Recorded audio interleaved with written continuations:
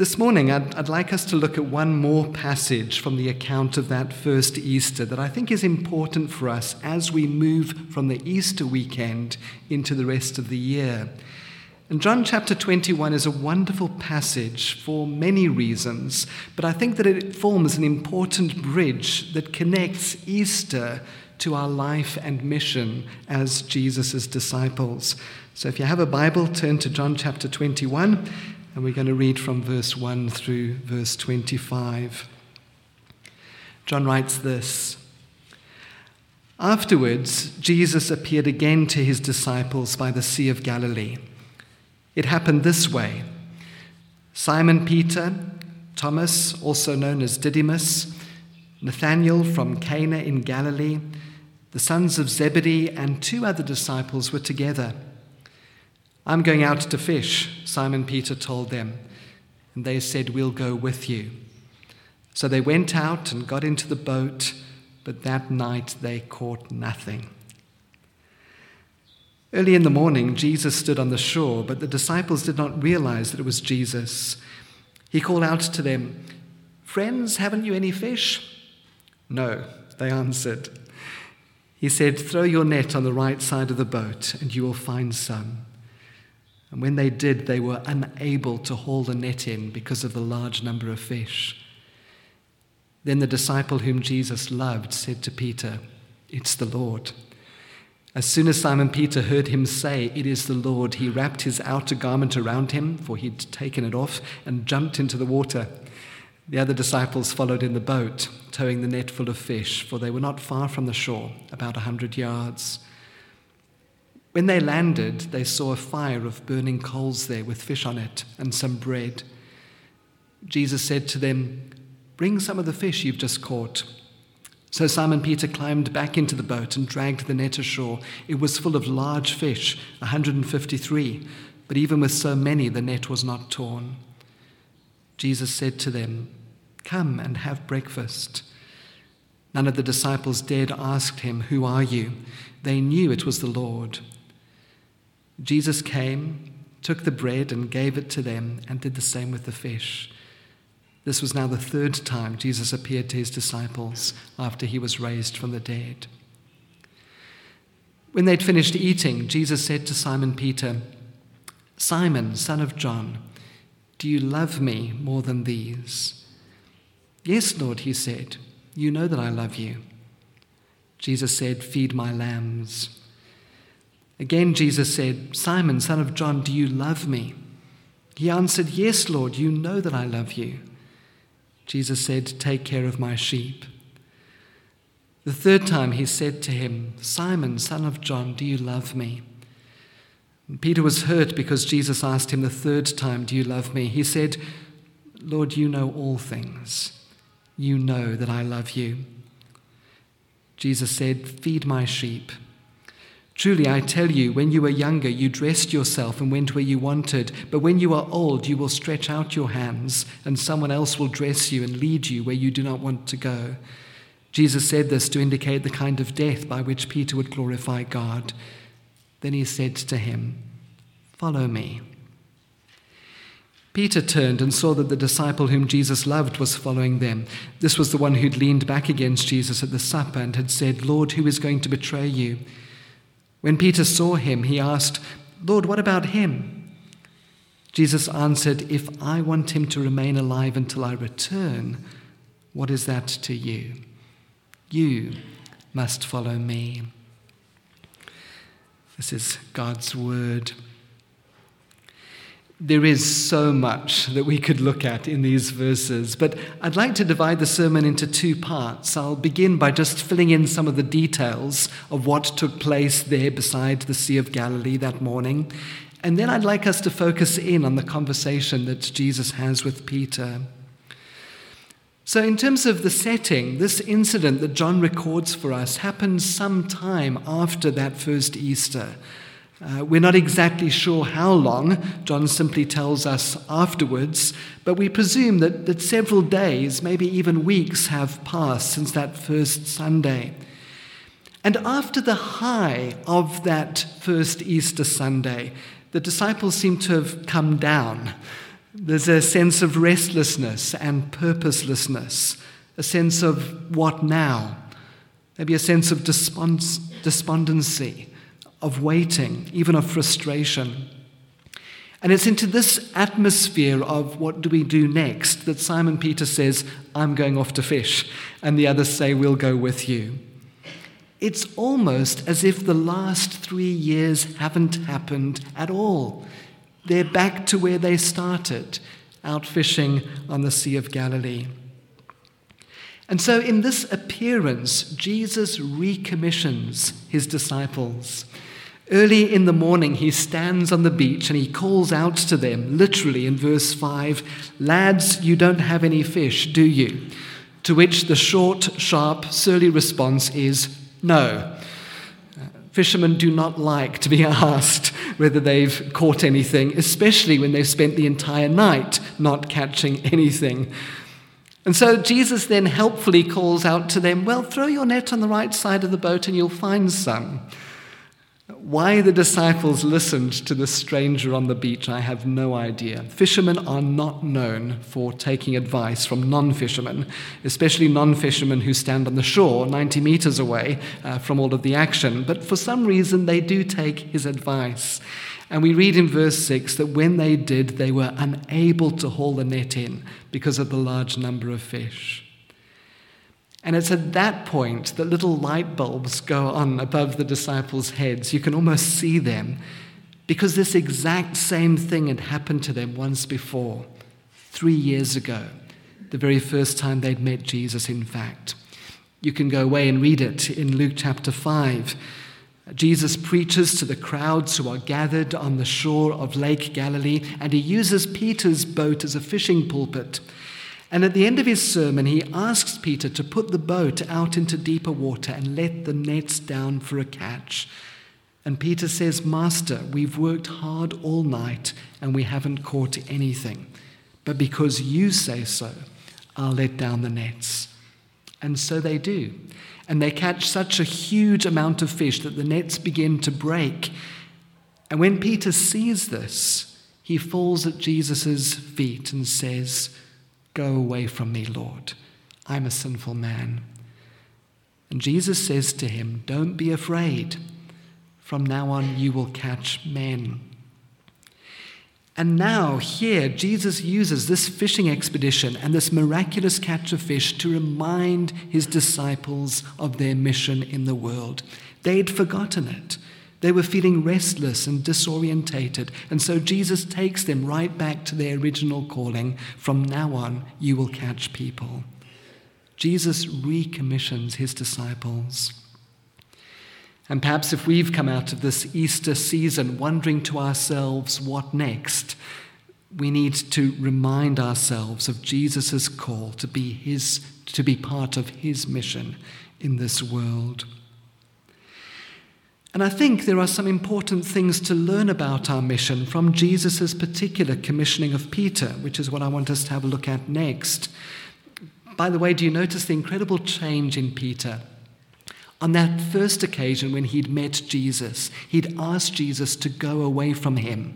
Now he puts on his clothes out of modesty before jumping into the water. And even though he's full of contradictions and feelings of guilt, he just wants to be with his friend Jesus. And of course, we know the reason for Peter's contradictions and feelings of guilt because of the fact that in the Garden of Gethsemane, Jesus had said to his disciples, "This very night you'll fall away on account of me." And Peter had said, "Even if everyone falls away on account of you, I never will." And Jesus had said, "I tell you the truth, this very night before the rooster crows, you will disown me 3 times. And Peter boldly declares, "Even if I have to die with you, I will never disown you." But of course, Peter had disowned Jesus. When Jesus is arrested, Peter follows the crowd into the courtyard of the high priest, and he warms himself by the little fire that's been lit there. And 3 different people come to Peter and say, "You were with Jesus." And 3 times Peter denies that he even knows Jesus. And the rooster crows, and Jesus looks right at Peter, and Peter remembers what Jesus had said to him. And we read that he went outside and wept bitterly. And so as Peter stands before Jesus sopping wet, he must have been feeling very uncomfortable indeed. But Jesus is the master pastor. Did you notice that he recreates that little scene around a charcoal fire? Peter had denied Jesus 3 times around a fire. Here again there is another fire, and 3 questions are asked. Peter, do you love me? I'm very sure that in the days and weeks after Peter's denial, Peter must have thought, I wish I could go back and do it again. Boy, if I could do it again, I'd do it differently. How many of us haven't felt that way in experiences in our lives? And Jesus gives Peter an opportunity to do it all over again. Just to say that process of repentance and forgiveness doesn't necessarily, although it's gentle, still hurt. Jesus asks Peter these questions in front of all of the other disciples. And in verse 17, we're told Peter was hurt because Jesus asked him the 3rd time, do you love me? Peter's restoration was uncomfortable and embarrassing and hurtful. And yet that's where real healing took place. There's a very wonderful and instructive scene in one of C.S. Lewis's children's books, The Voyage of the Dawn Treader, part of the Narnia series. In the book, we're introduced to a very unpleasant young man called Eustace, who's come into the land of Narnia with his cousins. And as I say, he's just an unpleasant boy because of his selfishness and his pride and his greed. And we read that because of this, he actually turns into a dragon, which is a very uncomfortable and nasty thing to be. But fortunately, the great lion Aslan, who represents Jesus in the books, comes and changes him. The lion leads Eustace to a large pool, and Eustace knows that if he can just get into the pool of water, he'll be made whole. But Aslan then tells Eustace that he must undress before he can get into the pool, which seems strange because he's not wearing any clothes. And then he realizes, well, he should get rid of this dragon suit. So he scratches a little bit on the surface, and a few of the scales drop off. And then he realizes, well, if he cuts a little bit deeper, he can get rid of most of the skin, which he does. And there's this old skin lying on the floor. And he's about to get into the water, and then he realizes, no, but he's still a dragon. And so he repeats the process. He scratches off a little bit and scratches on the surface and takes off a little layer and tries to get in, and it doesn't work. And then we read this. The lion speaks. You'll have to let me undress you. And as Eustace tells Edmund afterwards, I was afraid of his claws, I can tell you, but I was pretty nearly desperate now, so I just lay down on my back to let him do it. The very first tear he made was so deep that I thought it had gone right into my heart. And when he began pulling the skin off, it hurt worse than anything I'd ever felt. The only thing that made me be able to bear it was just the pleasure of feeling the stuff peel off. You know, if you've ever picked the scab off a sore place, it hurts like billy-o, but it was fun to see it coming away. I know exactly what you mean, said Edmund. Well, he peeled the beastly stuff right off, just as I thought I'd done it myself the other 3 times, only they hadn't hurt. And there it was, lying on the grass over there, so much thicker and darker and more knobbly looking than the others had been. And there was I, as smooth and as soft as a peeled switch, and smaller than I'd been. And then he caught hold of me. I didn't like that much, for I was very tender underneath now that I'd no skin on, and he threw me into the water. It smarted like anything, but only for a moment. After that, it became perfectly delicious, and as soon as I started swimming and splashing, I found that all the pain had gone from my arm, and then I saw why. I'd turned into a boy again. In Job chapter 5, we read these words, Blessed is the man whom God corrects, so do not despise the discipline of the Almighty, for he wounds, but he also binds up. He injures, but his hands also heal. And for some of us this morning, we need to come and stand before Jesus and allow him to heal us. And it means not just scratching the surface, but giving our entire lives over to him. And sometimes the stuff that we deal with is painful and hurtful. Sometimes we have to confess it to another Christian. In fact, often we have to confess it to just one other person. And it hurts and it's embarrassing, but that's where real freedom comes. And perhaps if all of this sounds too painful for us, it would be good to remember that the hands that break the bread and the fish, the hand that is laid on Peter's shoulder, contains the nail prints of how much it hurt God to reconcile us to himself and restore us to him.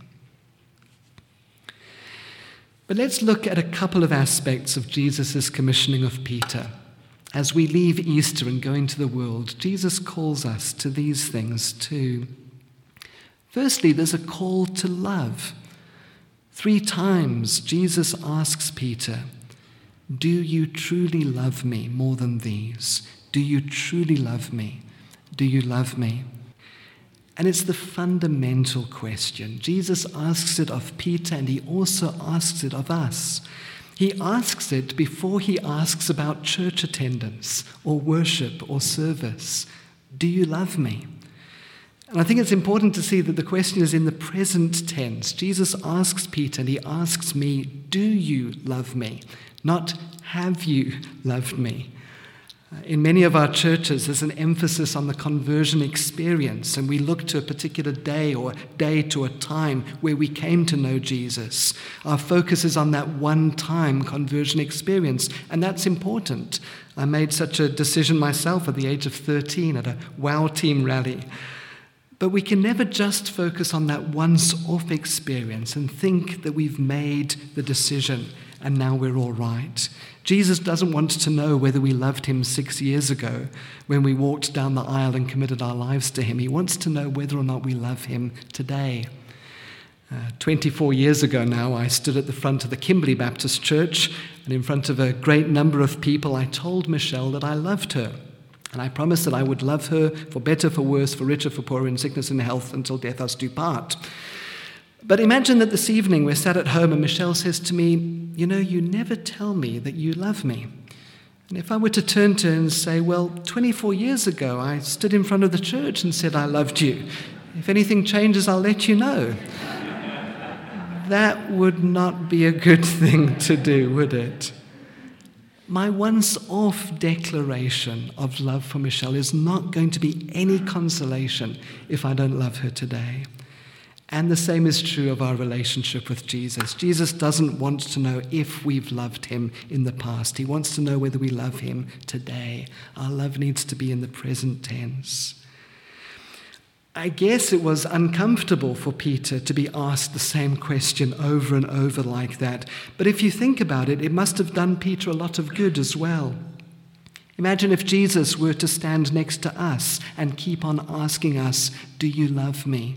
Do you love me? Would we want to sin? Would we be tempted to gossip or slander or engage in sexual immorality? We wouldn't, would we? But what Jesus keeps on asking Peter, he keeps on asking us. The question is silently asked to us each morning, do you love me? It's whispered to us as we're talking with our friends at school, do you love me? It's spoken to us as we work in the office, do you love me? It's asked of us when no one else can see us, do you love me? Do you love me? We spoke a moment ago about dealing with our stuff, dealing with our sin. One of the ways that we deal with the stuff in our lives is replacing that stuff with a greater love, a love for Jesus. Secondly, in this commission, there's a command, verse 19. Follow me. And this is the essence of discipleship, which is for all Christians. All Christians are disciples, which means being with Jesus, learning to be like him. Being with him first thing on a morning, reading his word, praying to him, listening to him, and then going out from him, with him rather, into the rest of the day, seeking to do what he would do if he were in my place, seeking to listen for that voice that I heard early in the morning when it was still quiet before the rush and the busyness of the day got in on me. It means keeping the most intimate relationship with Jesus possible.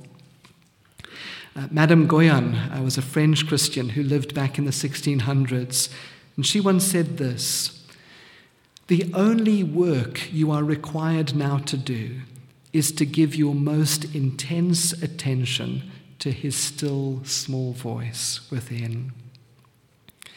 And notice too that the words "follow me" are in the present tense. Keep on following me. Peter had followed Jesus in the past, but not continuously. Now in the future, he and we are to follow Jesus steadfastly. Thirdly, as part of Peter's and our commission, there's a specific charge to him. It's found in those 3 commands that Jesus gives Peter in response to Peter saying that he does love Jesus. Jesus says to Peter in verse 15, "Feed my lambs." In verse 16, he says, "Take care of my sheep." And in verse 17, he says, "Feed my sheep." Now, obviously, this isn't something to be taken literally. Peter was a fisherman by trade, not a shepherd. But Jesus is asking Peter basically to be a pastor. That's what the word pastor actually means. It means shepherd. Jesus has got a particular task for Peter. He wants Peter to lead the early church. And in fact, if you read the book of Acts, you see that Peter does have that role of leading those early disciples. Now, this is a particular task that Jesus has for Peter. Not everyone is called to be a pastor, but everyone is called to serve Jesus in some way. God has given each one of us gifts and abilities, and he urges us to use those gifts and abilities to extend his kingdom. God longs for us to be involved in what he's doing. He loves our service. And there's a great illustration of that, in fact, in the passage that we've just read. You know, when Jesus invites the disciples to breakfast, he says to them, "Bring some of the fish that you have caught," which is a little bit odd. Did Jesus forget? Oh my goodness, it's James and John, I always forget them. Best I get some more fish. No, not at all. One writer puts it like this: the point of it all is this: Jesus can do anything at all, including providing those fish in any one of 100 different ways, but he wants to include and involve his friends. And we are his friends. There'll be breakfast whether you help out or not, but Jesus wants some of the fish that you've caught. He loves us and chooses to involve us in his activities. What fish will you bring to the breakfast? What do you have that you contribute to what Jesus is doing? Don't get caught in the trap of thinking that it's only big things that count for God. Jesus says in Matthew chapter 10 that not even a cup of water given to someone in his name goes unnoticed. All of us have gifts and abilities. We've been placed in families, in communities, in retirement homes where God wants to use us. And God comes to us this morning and says, "Feed my sheep. Look after those around you who are lost and helpless, like sheep without a shepherd." We've looked at the good side of Peter's commissioning so far: the call to love, the command to follow, the charge to shepherd. But there's a cost to all of this, isn't there? Because before Jesus says to Peter, "Follow me," he says this in verses 18 and 19. "I tell you the truth, when you were younger, you dressed yourself and went where you wanted. But when you're old, you will stretch out your hands, and someone else will dress you and lead you where you do not want to go." Jesus said this to indicate the kind of death by which Peter would glorify God. Then he said to him, "Follow me."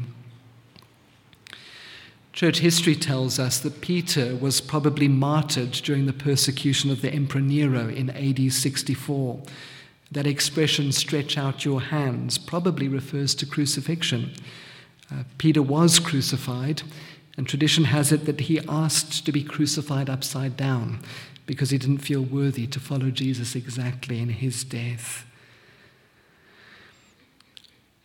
For Peter, following Jesus was going to cost him everything. It would take him even to death. I remember as a young person being inspired by stories of Christians who'd suffered and died for their faith. I read books by Richard Wurmbrand, a Romanian pastor who was tortured for his faith. And the question that I often asked myself was, would I be able to suffer for my faith? Would I be able to die for my faith? But in fact, I think that might be the wrong question. One of the writers that I read this week put it like this: most of the Christians that I know, and most of those reading this book, if asked, would you die rather than renounce your faith in Christ, would, I suspect, answer yes. We say we're prepared to die for Christ, but in practice we're not prepared to live for him. We're not prepared to be living sacrifices. We stand ready to lay down our lives, but when called upon by the mundane, inglorious, and utterly unromantic circumstances of everyday life to lay down, moment by moment, the trivia which in their totality go to make up what we call our lives, we cannot, or at any rate, we will not. That's quite a thought. Not am I prepared to die for Christ, but am I prepared to live for him, which often involves dying to myself, dying to my anger, dying to my selfishness, dying to some of my wants and desires, and living for Jesus.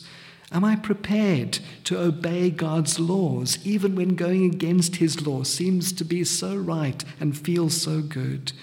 Am I prepared to go God's way, even though it might cost me financially? Am I prepared to go God's way, even when it might cost me the ridicule of my friends? Like Peter, are we prepared to count the cost? And finally, in Peter's commission and in ours, there are some companions along the way. There's a wonderful final twist in this story. Jesus says to Peter, "Follow me." And Peter looks around and he sees that the disciple that Jesus loved, whom we know to be John himself, is already following Jesus. And Peter says to Jesus, "Lord, what about him?" I love Jesus' response. It's a little bit like the phrase that your primary school teacher used to use. Remember, during exams, keep your eyes on your own work. Jesus says to Peter, "If I want him to remain alive until I return, what is that to you? You must follow me." I mentioned the Narnia books a moment ago. There are a couple of places in those books where the characters in the book begin to ask Aslan about his dealing with other people. And each time Aslan, as Jesus, answers, "Child, I am telling you your story, not hers. I tell no one any story but his own." And that, in effect, is what Jesus says to Peter and to us. The temptation is for us to look around at others and do a quick comparison. Well, at least I love Jesus more than that person over there, or I'm doing more for the church than she is. I've given up more of my time than he has. Or sometimes our comparisons lie in the opposite direction.